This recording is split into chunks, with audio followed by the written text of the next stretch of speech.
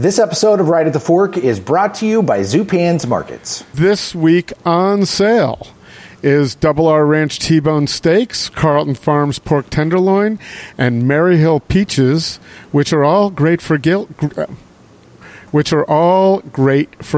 So get the grill out and get to Zupan's. And one of the things we love to talk about when we talk about Zupan's is the resource they are. So they've got these great things on sale, but maybe might not be familiar with what to do with them. Go to their website, become a member of the news feed, and you'll get actual recipes on how to cook up a great carne asada recipe or Korean barbecue or chimichurri. If you've never made chimichurri for you can go to zupans.com. The recipe is there. And that doesn't mean that you can't ask the butcher, which, by the way, we know Zupan's has one of the best butcher shops in town. And also they have lots of prepared foods that you might even catch Chef John behind there, and you can ask him if you have a question about the best way to prepare something. Very nice. And coming up on July 26th, that's a Wednesday, it's a flat chicken one-day sale. This is where you get a spatchcocked chicken that can lay flat on your grill or your Traeger. They'll take care of that for you at your local Zupan. So save the date, Flat Chicken Day, Wednesday, July 26th. That should be something that is mentioned on every radio station around the country. Flat Chicken Day. Flat Chicken Day. Yes. Spatchcocking. Spatchcocking, the whole thing. That's good for morning shows. So you can find Zupan's there online, or you can go to any one of three locations. Where are they, Court? That would be West Burnside, Lake Oswego, and McAdam.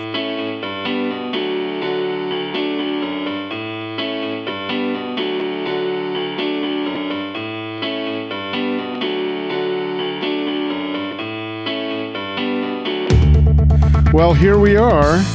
It's Right at the Fork, and I am Chris Angelus, your host, and we happen to be short a Court today.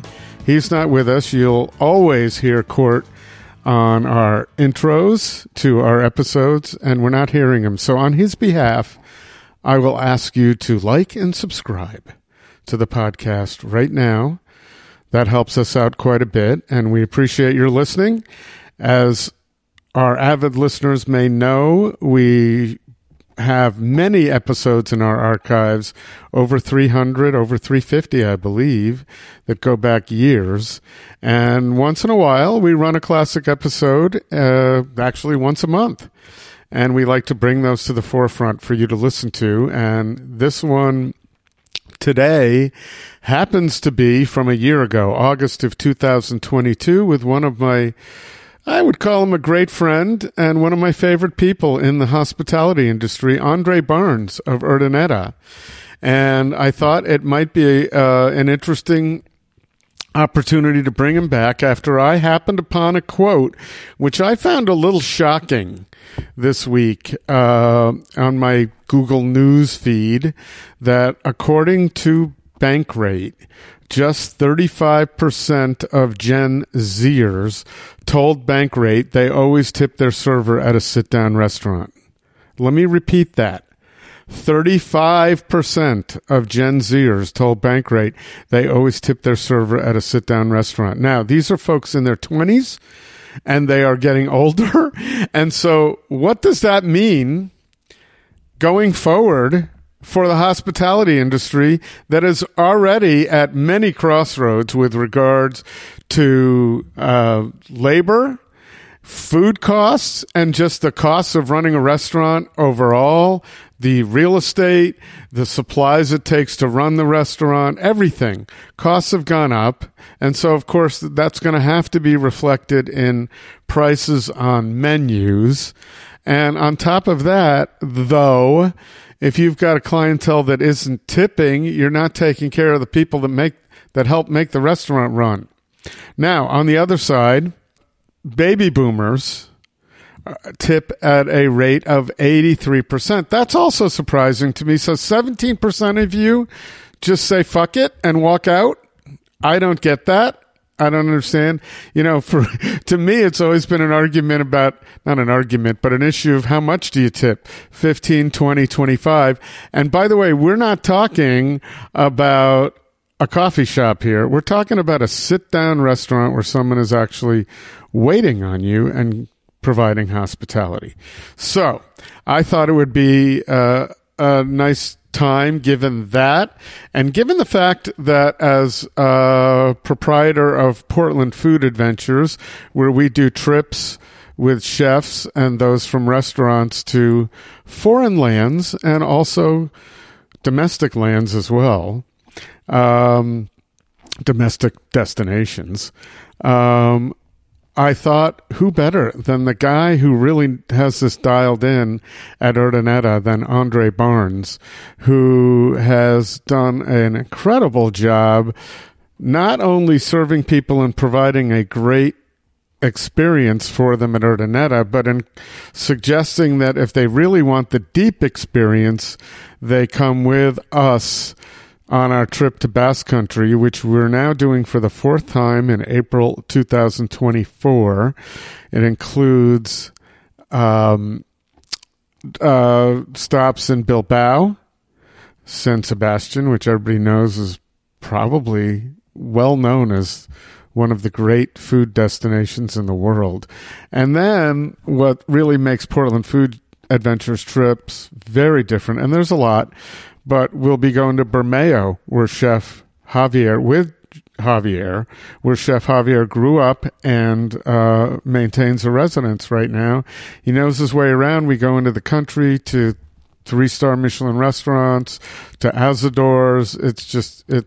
It's Asadorable, the whole trip.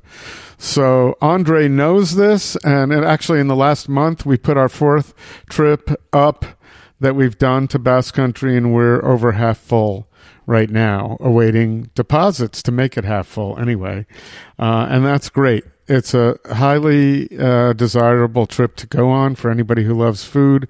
And one of the reasons it's highly desirable is the cast of characters that come along with us, which not only include our great patrons who come, but also Chef Javier, JL, who is anybody who goes to Urdaneta knows is the person who really makes that place run in the front of the house, and also Aundre, who knows how to provide hospitality. So I guess I thought it was a good idea to talk to someone who lives and breathes hospitality and lives and breathes on gratuities, and talk about what it's like to be at the front of the house, and maybe remind some people what these folks do so that they remember to tip. Now, the vast majority of you out there, that's not an issue, but this was a really surprising number to me, that younger people, for whatever reason, aren't in the game when it comes to tipping. And I just wonder what that's going to do. And I don't know how to change that necessarily. How do you tell someone, hey, tip? Well, maybe this podcast will do a little bit towards that, but who knows? At any rate, this is, episode 322 from August 18th, 2022, and we're bringing it back to life in late July of 2023. This is Aundre Barnes of Urdaneta. Right at the Fork is brought to you by Zupan's Markets. Unsurpassed quality from the best meats and wines to local baked goods, fresh flowers, and an extensive craft beer selection. Step into Zupan's and be inspired for your next meal. Food-loving customers and local chefs know that Zupan's is the place to find the very best Northwest bounty in Portland. West Burnside, Macadam, and Lake Oswego. Local and family-owned for over 40 years. Zupan's Markets. RingSide Steakhouse. For over 78 years, RingSide has been providing the best steaks and has been the home of the beacon of great hospitality in Portland. Make a reservation today at ringsidesteakhouse.com. And while you're there, sign up for their mailing list to be the first to find out about exciting specials and events going on at Portland's beloved Hallmark restaurant, RingSide Steakhouse. And by Portland Food Adventures. It's your opportunity to travel to the world's most celebrated food destinations with Right at the Fork host Chris Angelus and some of his favorite chef friends. Check out portlandfoodadventures.com for exciting and delicious itineraries to Spain, Italy, and elsewhere. Stay in great hotels, eat incredible food, and leave the planning to Portland Food Adventures. Well, we've got Aundre Barnes here on a beautiful Wednesday morning. How are you doing, Aundre? I'm doing well. How are you, Chris? I'm great. You sound great. You know, I didn't know until, a few months ago that you are a professional at this. You should take over and just interview me. You got the professional voiceover. Well, good evening, good afternoon, and good morning, everyone. This is Chris Angelus coming at you live from Manzanita. Well, you should be yourself. We don't need to reverse roles, but we could try that. You want me to try to answer? You want me to try to answer for you? Oh yeah, right. Yeah. No. How about you just stand by? I'll ask the questions. I'll do the responses, and then you just nod or chime in if it's incorrect. Okay. All right. Well, listen, thanks for doing this. I don't think you're necessarily a morning person. This is 10 a.m. on a Wednesday. Is this too early for you? Yeah, this is a little bit early for me. But well, I appreciate you doing it. We accommodated your something yesterday and last week. So Here we are. I'm sorry you're here at 10 o'clock on a Wednesday, but thanks. It works out. So I wanted to interview you because, one, you're one of my favorite people in the industry in Portland, and I truly believe that you provide one of the best restaurant experiences as a server that I know of. And I've always told people that if they want a really nice, romantic, delicious experience, to go to Urdaneta and perhaps not necessarily request you, but hope that they end up with you as their server. Well, that's awesome. I appreciate that, Chris. Well, it's I appreciate the experiences I've had, and you and I, we will talk about it. We've been able to share some experiences together in Spain, and we will continue to do so. Oh, yes, sir. But I want you to talk a little bit about that. Why don't you introduce folks who may not be aware of Urdaneta, the restaurant where you've been working now for 7 years? Yeah, pretty close. Why don't you talk a little bit about what that's all about? And then I want to get into what it means to have people who own that restaurant who make sure that you understand where their roots come from. Right. By taking you to this where is a very unique place to be. And you know, the information and the history and the culture and the knowledge that Javier provides his staff actually is the outlet for success. You know, he sets you up for success, and that is something that's helpful for me to be able to provide the customers with the best guest experiences that I can. I can give them all the knowledge that I know. I can tell them stories about the food. I can tell them, you know, where the dishes come from and why they have the ingredients they do and why they make it. And, you know, it's because of Javier, and it's because of his excellent techniques and what he shares with the staff. And, you know, like you said, he takes us to Spain every year to learn the history, to learn the culture, to feel the vibe and be with the community and see and feel, to smell the air, you know, and to just be there. So when we can all come back and bring a little piece of Spain to, you know, that little restaurant in Northeast Portland, and you want to get away, you just come there for your 2 hours, and we'll give you some relief. We'll take you away from your mundane routine, and, you know, give you a little slice of heaven or Spain, whatever you want to call it. Well, they're one and the same for a lot of people. So, for sure. And I will say also that you feel that escape and that the vibe the minute you walk in the door, because as soon as JL greets you, greets someone who walks in the door, you're welcome. And it's your family for sure. Exactly. So, and I think that vibe has to come from the whole staff there, who must feel they do appear, and you feel like they're family of the restaurant. And if that happens, then everybody who's there kind of feels that experience as well. Well, listen, I'll tell you this. Just as if you were in Spain and at a little restaurant in a little city or town or village, everyone that works at that restaurant knows each other from some way or another. So JL's mom is married to my fifth grade teacher. So I've known these guys forever.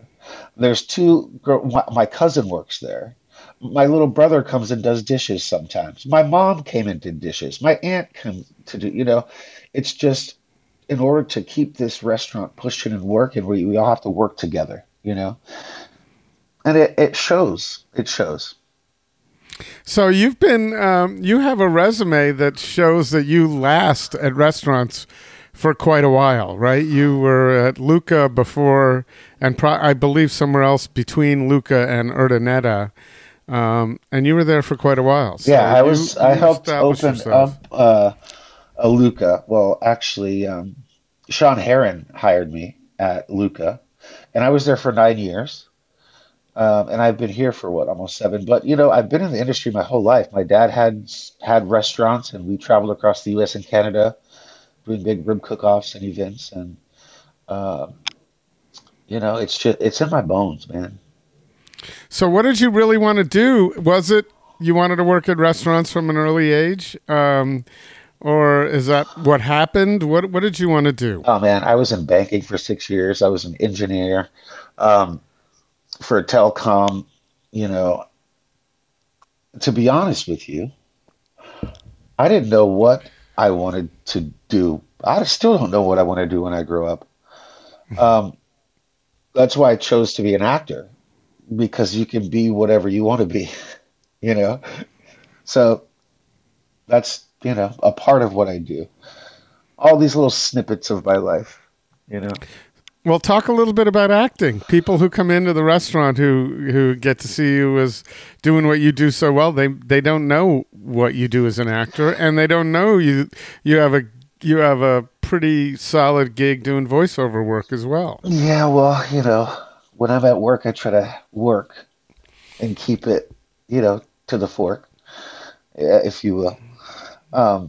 But yeah, I'd done many, many theater productions in town and across the U.S. And how did you get to do it across the U.S.? How does that just happen? Well, you have to get your agent, and you have to get a manager, and you have to go on auditions, and you get booked, and then you go. But that was at a time where I didn't, that was my main focus. That's all I was doing. So struggling actor doesn't pay very well, but once you pay your dues and you get some solid gigs in between those, it's fine. Are you doing any now? You have a few days off a week, but it's not like you can get involved in a theater production. You can... Right. And the last couple theater productions I was able to be a part of, they were able to rehearse during the day since I work at night. Mm-hmm. And then I just take the runoff for the show. So that worked out, but it doesn't always work like that. Most of these people work day jobs.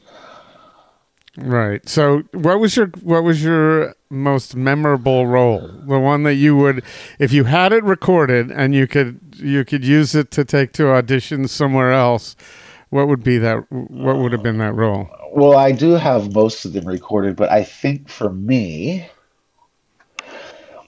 it would have been Streamers with Barry Hunt. He was the director for that. David Rabe's Streamers. And I played this, well, we tweaked the character, but I played this guy from Vietnam, this lost little Latin kid that was getting abused by everybody in the barracks, and, it just comes from a very sad, upbringing, but it was a fun one. It was really challenging, and Barry really pushed me on that. Well, I don't even know who that is. Who is Barry? What else has he worked on that we would know of?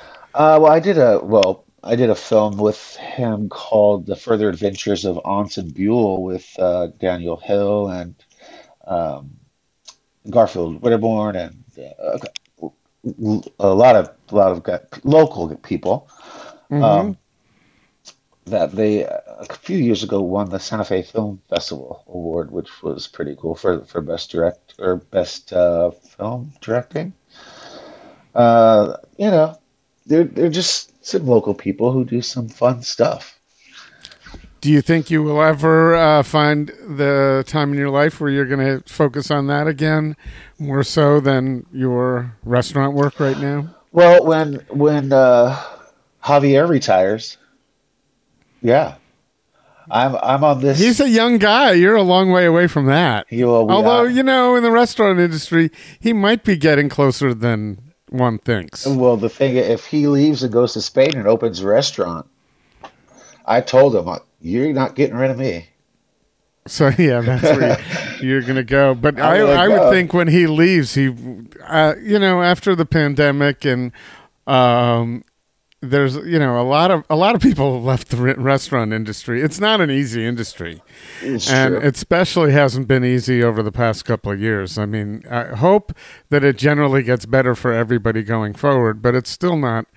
It's a little easier than closing down for 2 weeks and opening up and testing everybody. But it's still, you know, as long as I guess you have a solid staff, you don't have to worry about the labor problems as much Right. as some others, but it's not easy. Yeah. And I don't think it's very different in Spain, right? I mean, I think the industry is on par with what we have here, there.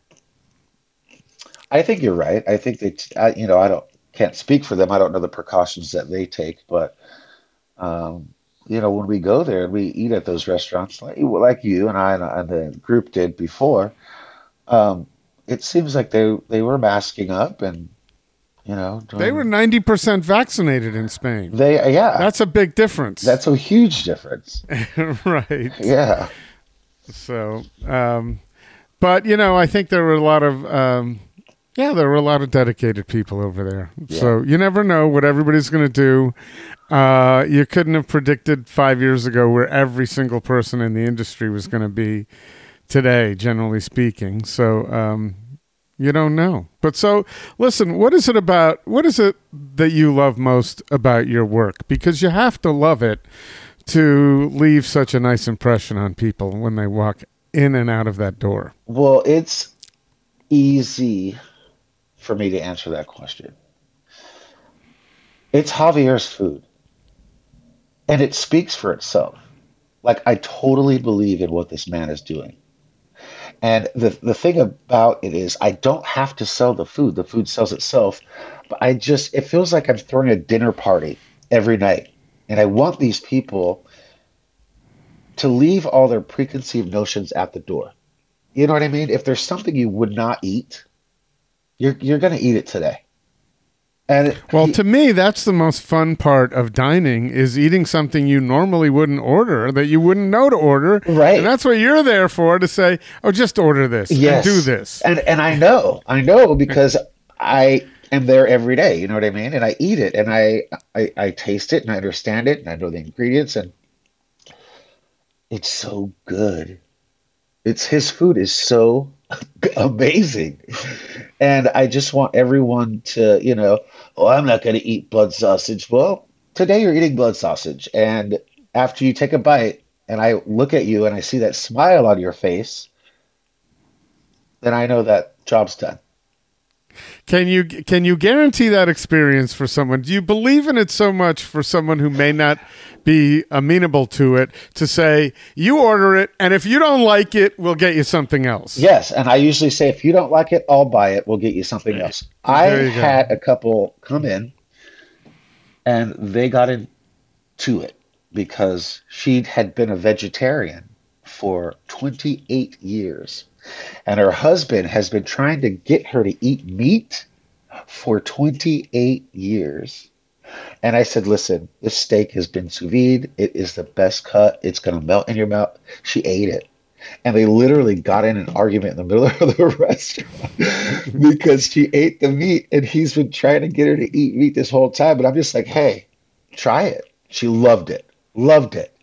Well, I can understand that. It takes somebody else to prompt someone who hasn't done it for 28 years. Yeah. I mean, he's been working that same beat for a long time. Right. And I think it takes someone else to come in from the side and do that. And that's great. I'm wondering, you know the industry pretty well. How many people who work in the front of the house out there really believe in their restaurant and their chef and the food that they're serving?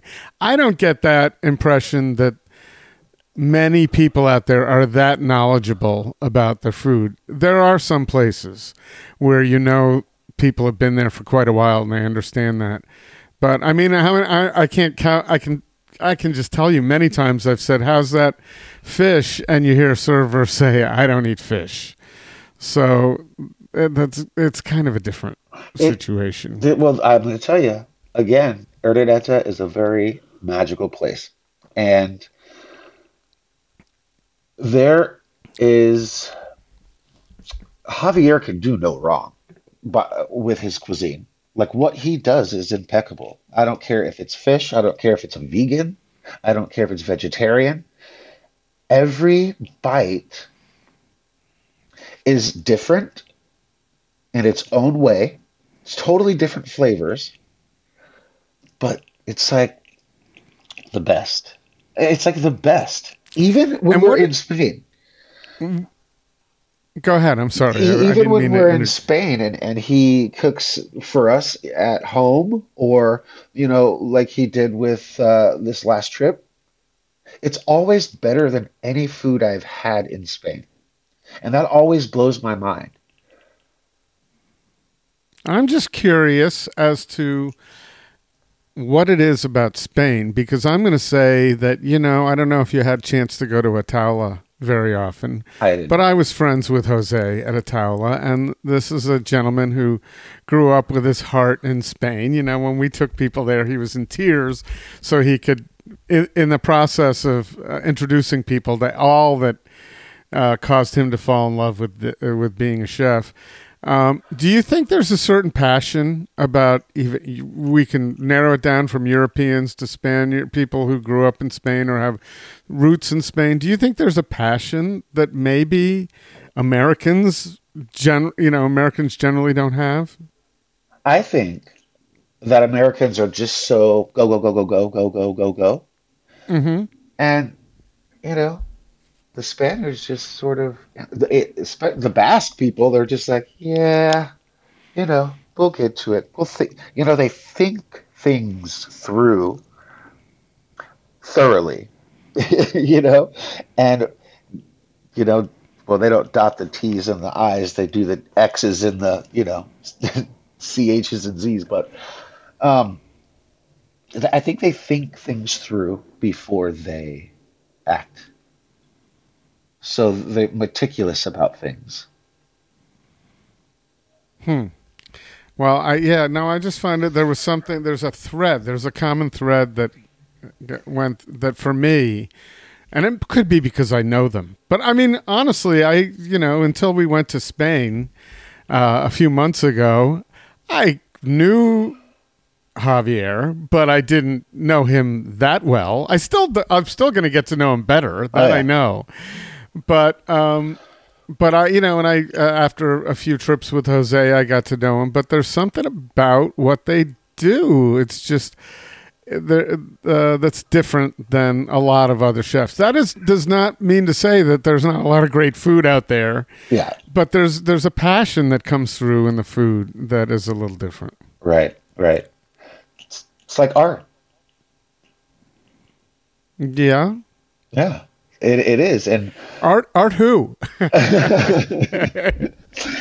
Yeah, go to Sherry's and get some scrambled eggs and tell me what that looks and tastes like. No.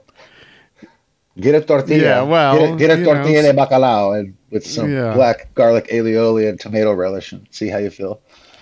All right, so as long as we're on the subject, and this, is turning into a promotional experience for Urdaneta, but I think that's fine. We're doing everybody a service by letting them know about this.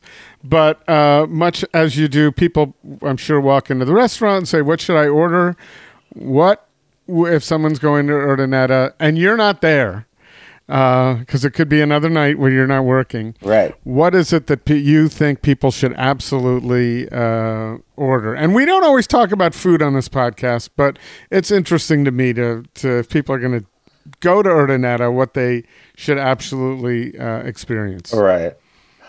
What I tell people is just what I told you at the beginning. Leave all your preconceived notions at the door. If there are things that you would normally not eat, you have to try it here because he'll change your mind. He will change your perspective. And I think that is an amazing skill and an amazing gift to have. And it's not something you would necessarily say at every restaurant. As most restaurants, you could go as far as saying, look at the menu, whatever you like, it's going to be great.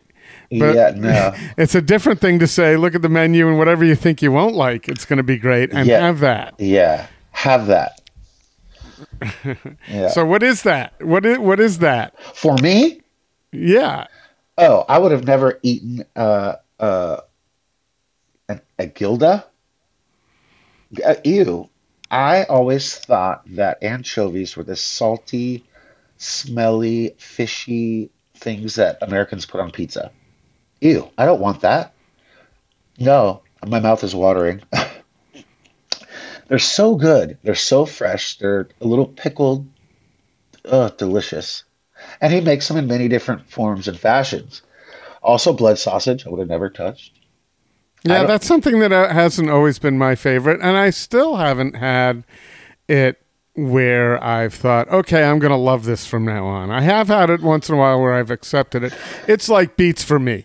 If someone can prepare beets that I enjoy, I'm really happy about that because generally speaking, as growing up as an East Coaster, we didn't have beets. I didn't even know anything about beets until I moved to Oregon. Wow. But, have you had Javier's beet salad? Yes, and it's fantastic. Absolutely. I would order it every time. I know it.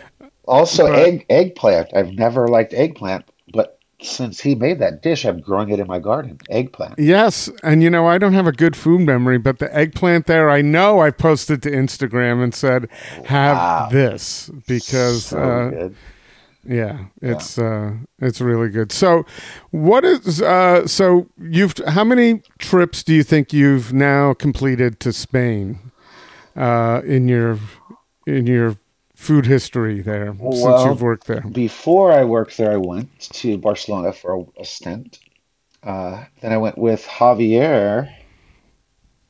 I've gone and 3 JL. times. You leave out JL when you're talking about Javier. They are a wonderful pair. They're one and the same, and I love her just the same. JL and Javi. I've been with those guys 4 times.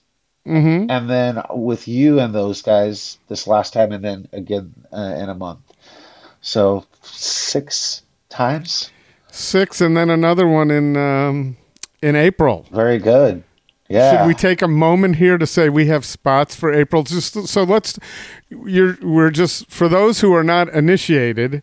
I run a thing called Portland Food Adventures, and we do trips to Europe. I mentioned Jose before. We've done 4 trips to Barcelona, and it was in 2019 I planned with Javi and JL to put something together with Portland Food Adventures and Urdaneta, and boy, we did a couple of events there in April of 2019, sold about 30 or 32 spots in a couple of months. Many thanks to you, who understands the value of talking to customers and saying, hey, if you want the full-on Urdaneta experience, here's what you got to do. Right. So we had 32 people who were scheduled to go right before the pandemic started. It was our first trip in April of 2020. It was planned, and we had to put it off until 2022. Most all of those people stuck in, which was just awesome. And so we just completed one in April. We have another one, which this morning I've been working on all morning with transportation and hotels in September, and that's sold out too. That's been sold out since 2020. Wow. And we have another one that we just started promoting and in the spring, I think April 23rd, 24th. Anyway, it's the end of April. And a few people called that you had talked to, so they're signed up. I signed up a few of my folks from Portland Food Adventures who've been on my rafting trips with me, and we had a couple of others as well. Nice. So we're starting to fill that one up. And if anybody's listening to this podcast and wants to come with us, first of all, very quickly, I won't make this too long and drawn out. Just go to portlandfoodadventures.com and look at the Basque trip. There's a trips tab.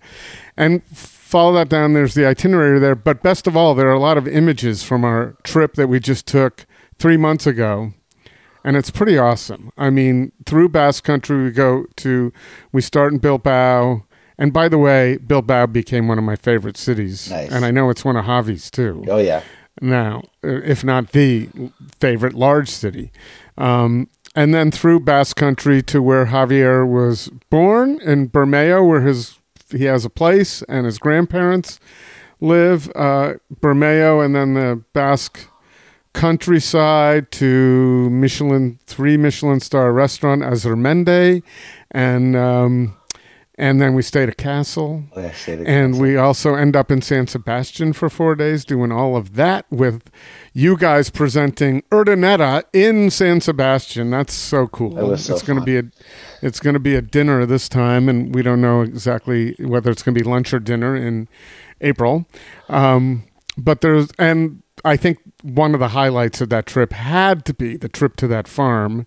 So if you go, you can see images of you holding little piglets, cute little black and blue piglets. Yeah, so fun. So anyway, that's the long and short of it. But if you're interested in coming with us, if you're listening to this podcast and interested in coming with us, we have room and we'd love to chat with you. You can go into Urdaneta and discuss it with Aundre. He'll give you the top line, and then give me a buzz, and I'll give you the whole ball of wax. That'll work. And then we can get that going. But at any rate, I have to say I really enjoyed it. This is the first trip where we've taken someone who works at the restaurant. It's always just been the chef. Right. So we have you and JL and Javier, and it's really I'm not necessary in the equation, but it's just awesome to go. So yeah. Yeah, so I guess I'm a little necessary. I got to make sure the bus picks us up. And the hotels are working. I don't want to pawn that off on you guys. So, right.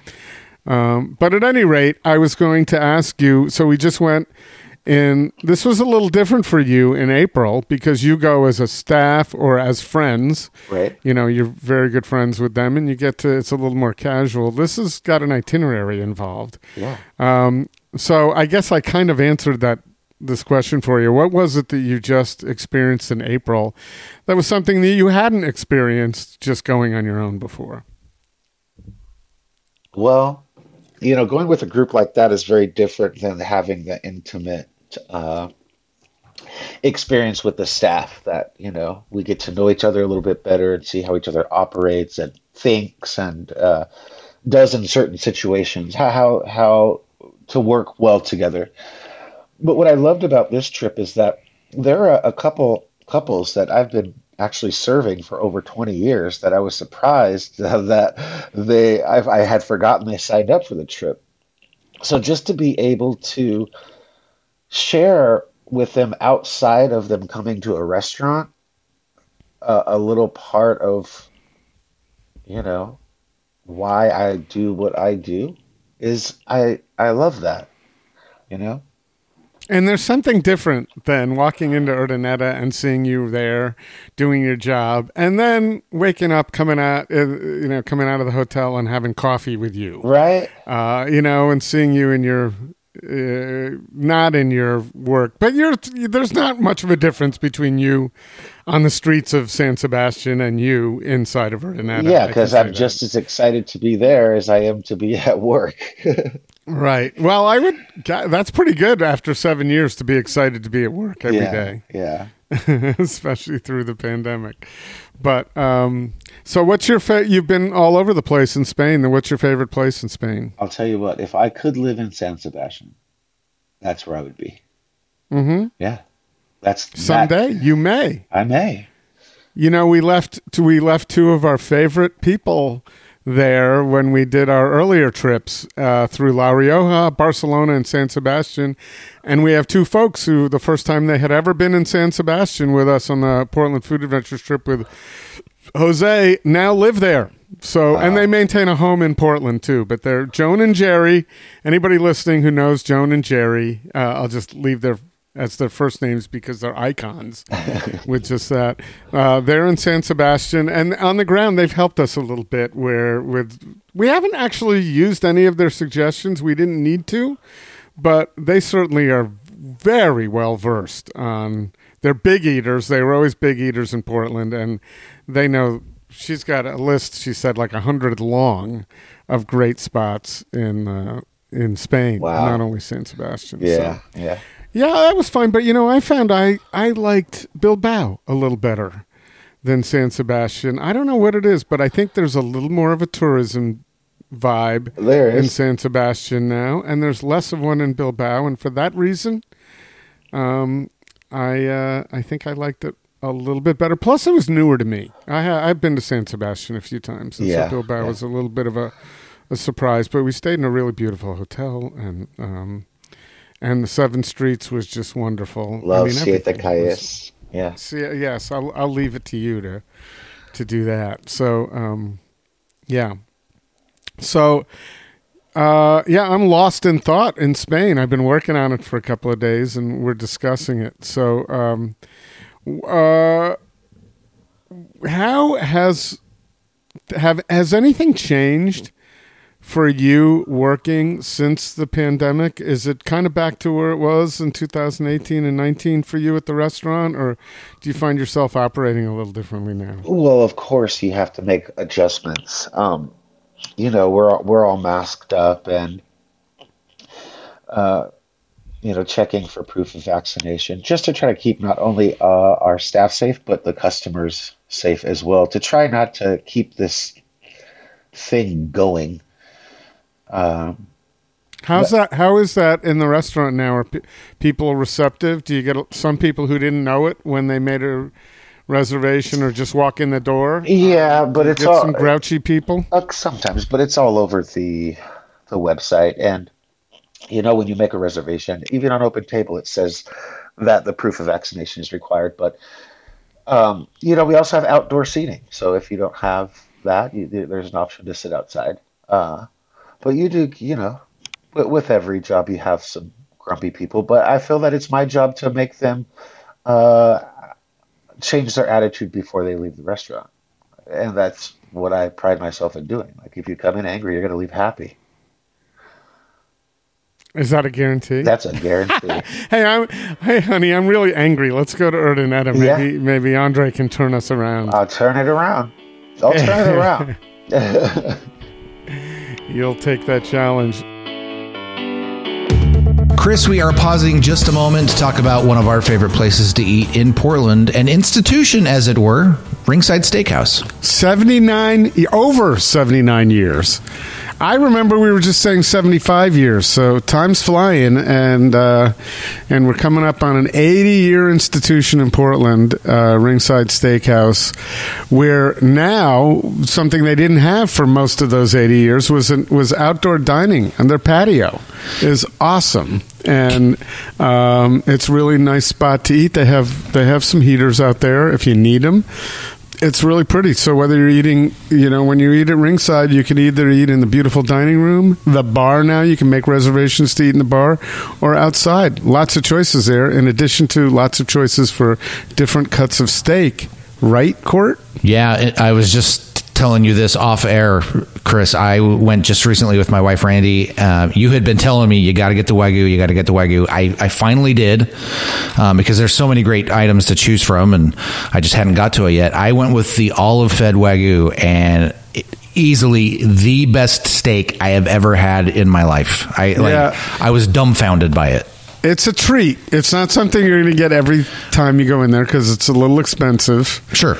But I've seen it for way more elsewhere. So it's, it's something if you have, a couple of times you get to say, just like you did, that it's the best steak you've ever had. And they have different options too. So olive fed is just one of them. The food is delicious. The service is absolutely, bar none, the best in town. We had Colin serving us, and just the best service the entire night. Best food. If it's a special occasion, if it's not a special occasion, RingSide Steakhouse is the place to go. Yeah, it will be. Just go in there. It will turn into a special occasion. There it is. So, and they also have food to go now, and they even on their website they've got a scrolling banner. RingSide steaks are on sale, so that's a good opportunity as well. So they are on West Burnside. They're open. Let's give the hours here: 4:30 to 9 Monday through Thursday, 4 to 9:30 Friday and Saturday, and 4 to 9 on Sunday. And, of course, set up those reservations. You can do that through the website, ringsidesteakhouse.com, or on the Open Table app. Let's just quickly, I want to talk a little bit about, you took me to Lucca the other day. Thank you. Oh, yeah. That was very nice. I enjoyed that, to your old stomping grounds. Oh, yeah. But you also took me to Le Champ as well. Yeah, one of my favorites. Yeah, so that was great, and introduced me to chefs, so I really appreciate that. So those are two of your favorites, and you can talk about those, but some of your other little sleeper spots in Portland that people may not know about, where would you suggest they go? Oh, I have a list. I have a list on my phone, so if anyone ever comes in, I can airdrop you that, but there's about 40 of them on my list, but I like Casa Zoraya, a little Peruvian. It's really, really good. Of course, you mentioned Lechon. I've gone there so many times. It's crazy.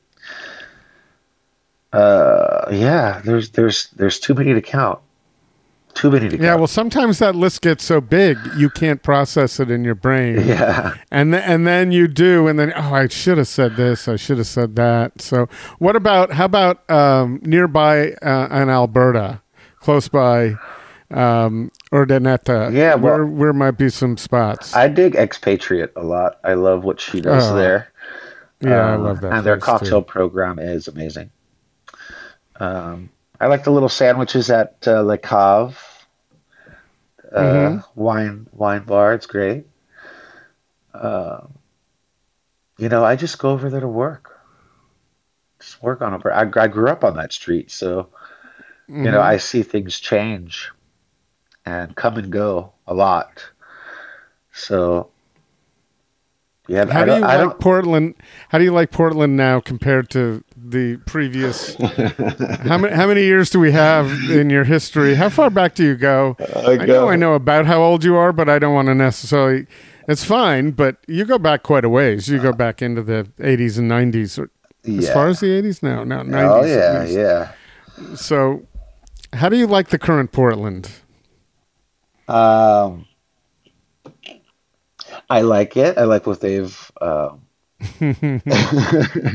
done. I wish that every street didn't have the same things on them. I wish that like Alberta would be known for some different shops than Mississippi or a Hawthorne, or why do we have to have the same barber shop on every street? Why do we have to have the same burger spot on every street? Yeah, but at least it's a local barbershop chain. At least it's not Supercuts on every street. Well, understandable. And there's nothing wrong with that, but it's just like, what will be the draw then to each of these areas? If you're gonna have the same things on every one of those streets, what's the draw? But you don't think, coming from the East Coast and I originally moved to Lake Oswego, right? So everything for me was a drive. Yeah. And I didn't care how this neighborhood was really different than that neighborhood. It was that the Country Cat was over here, and isn't this a pretty cool area? And, this is over here. But I think most of the people now moving from out of the area they're just thinking that it's all pretty cool, and they're not necessarily looking at every neighborhood.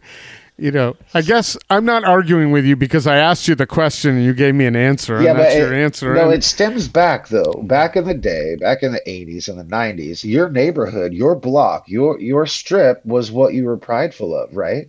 So when people come in and put and everything's the same, we're like, wait, hold on, we're different than this part over here, and that hasn't been maintained for me in my eyes, right? So it stings a little bit to make everything sort of the same when you want to be different. Right. Yeah, and I would say, so I moved here in 2005. I think things were pretty different then. I think neighborhoods had a little more. I never understood when like a Smallwares would close and someone would say, well, it just wasn't right for that neighborhood. I just was like, fuck, there's like a mile away. It might have survived. What's a mile? So, but I understand. I've always loved her cooking. She reopened on Fremont and Williams for a while. I know, for a little while. Yeah, but then I don't know what Johanna's doing now. I don't either, but I wish she would do. I think I saw a glimpse in the last 6 months. Yeah, I think she's still in town, but that would be nice to find out. Yeah, here's someone who was one of the most talented chefs, and you talk about coming out of Nostrana with all those Anthony and all those people who came out of Nostrana. It was a beautiful, cool thing about Portland is you had these spots, Nostrana, and before that Wildwood, and before, Paley's place, and you had all of these feeder restaurants that built everything else. And I don't know if that's as clear any longer because those feeder restaurants aren't around anymore. So I guess, I shouldn't call them feeder restaurants, but they were schools. they were, culinary schools. Each one of them was a culinary school with a culinary director, like Kathy Wims and Vitali and Corey Schreiber. And I don't know where those are now. They exist. And, they're the Oxes of the world where a lot of people are going through that have been around a while, but there aren't as many restaurants that have been around, for the long term any longer. Yeah. That is not the case. Well, I don't know. I hope, I know that our food scene here in Portland is impeccable. So, you can't, just to go explore the different spots is usually what I do on my days off. Just to see what's what, who's doing what's out there. We should have you on the podcast as a resource for what's new and what's going on. We've always had like Gary the Foodie on. Does he stop into? Gary. I came into Urdaneta with him once. Yeah, he comes in often. Actually, he loves that cheesecake. How does he have time to come in there when he's everywhere else 6 times a day? Right. In 6 other restaurants. Well, he has his fanny pack on and his shorts and his walking shoes. He'll get there. So interestingly enough, when I first met him, it was at an event we did back in the first year at DOC, right around the corner from you. And he was dressed in a 3-piece suit, like a flannel suit that was really cool. And it was a whole different, Gary was a whole different vibe back then than he is now. And I get a kick out of Gary. He's the best. He's a great guy. Yeah, he's good. So, listen, you like to explore. What have you given a lot of thought as to, aside from Spain, maybe domestically or internationally, places you're curious about that you'd like to explore from a culinary standpoint or just from a cultural standpoint? Well, a place that has been on my mind and I've been hearing about a lot is a place called Community. It's up in Seattle. I guess the ladies who used to own Kingfish run that restaurant now. And I would literally drive up to Seattle, eat at Kingfish, and drive home. 3 hours each way. That food was so good. So I'm eager to try that. I really want to go up to Vancouver and check out their food scene. And I want to go to Mexico City, the Michelin star restaurant in Mexico City. The name is eluding me. Yeah, no, it starts with a P. Everything eludes me now. Yeah. Pujols. Okay, yeah. So that may be one, and there's another one too, and that is like an offshoot of that, or so I can't think of it right now, but I do my best to remember the places in Portland and a few in Spain that I must remember. I had to ask JL about what was the bar we went to right around from the hotel yesterday. I had to remember that. La Pesada?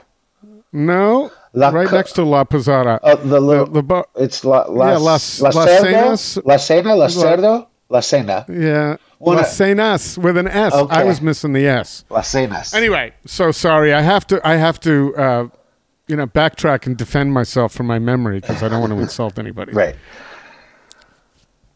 So, Mexico City, I'd love to go to Mexico. I've never been there. I've planned on it about 3 times and things have fallen through. So that, I've talked about doing things in Seattle too. I've always wanted to dip my toe up into that whole market. From both a business perspective, I've been there personally quite a bit. Have you ever been to Victoria, BC? I have a few times actually. That little there's a sleepy little.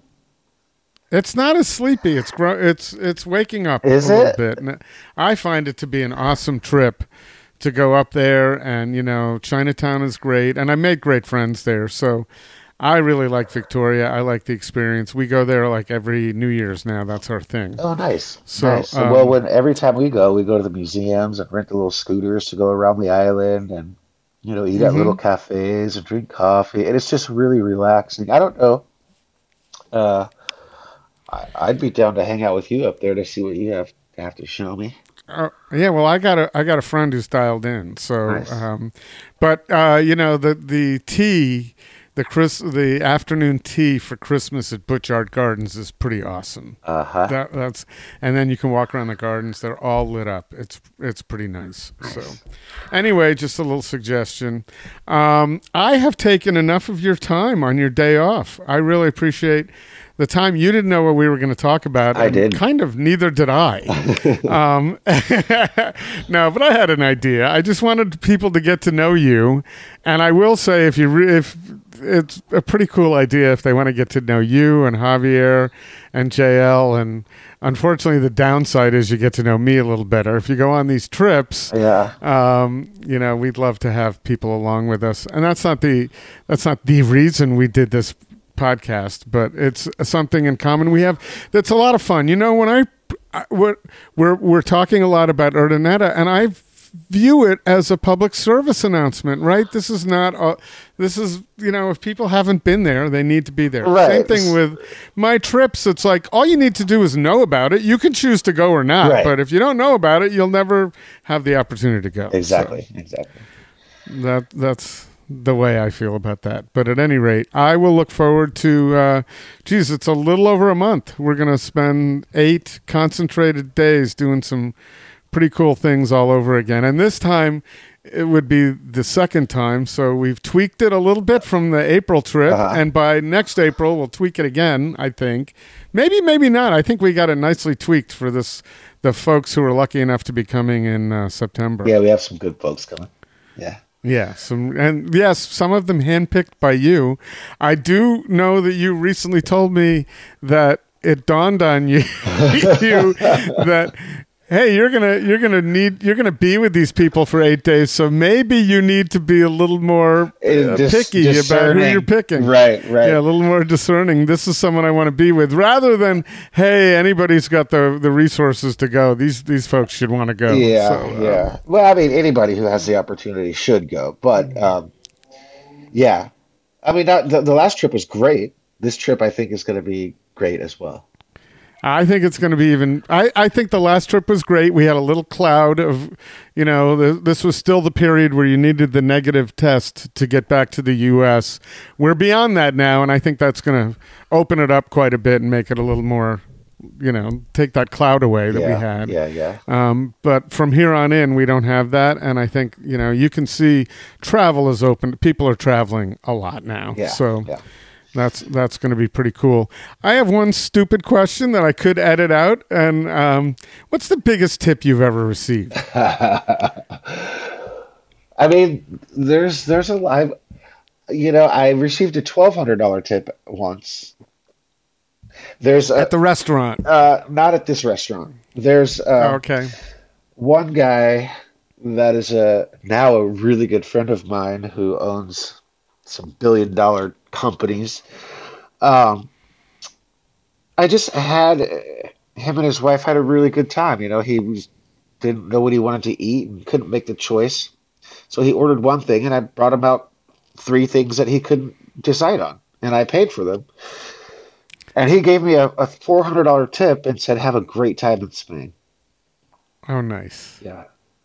That's got to feel pretty good when you're doing what you're doing. Yeah, and it someone does. appreciates it that much. It does.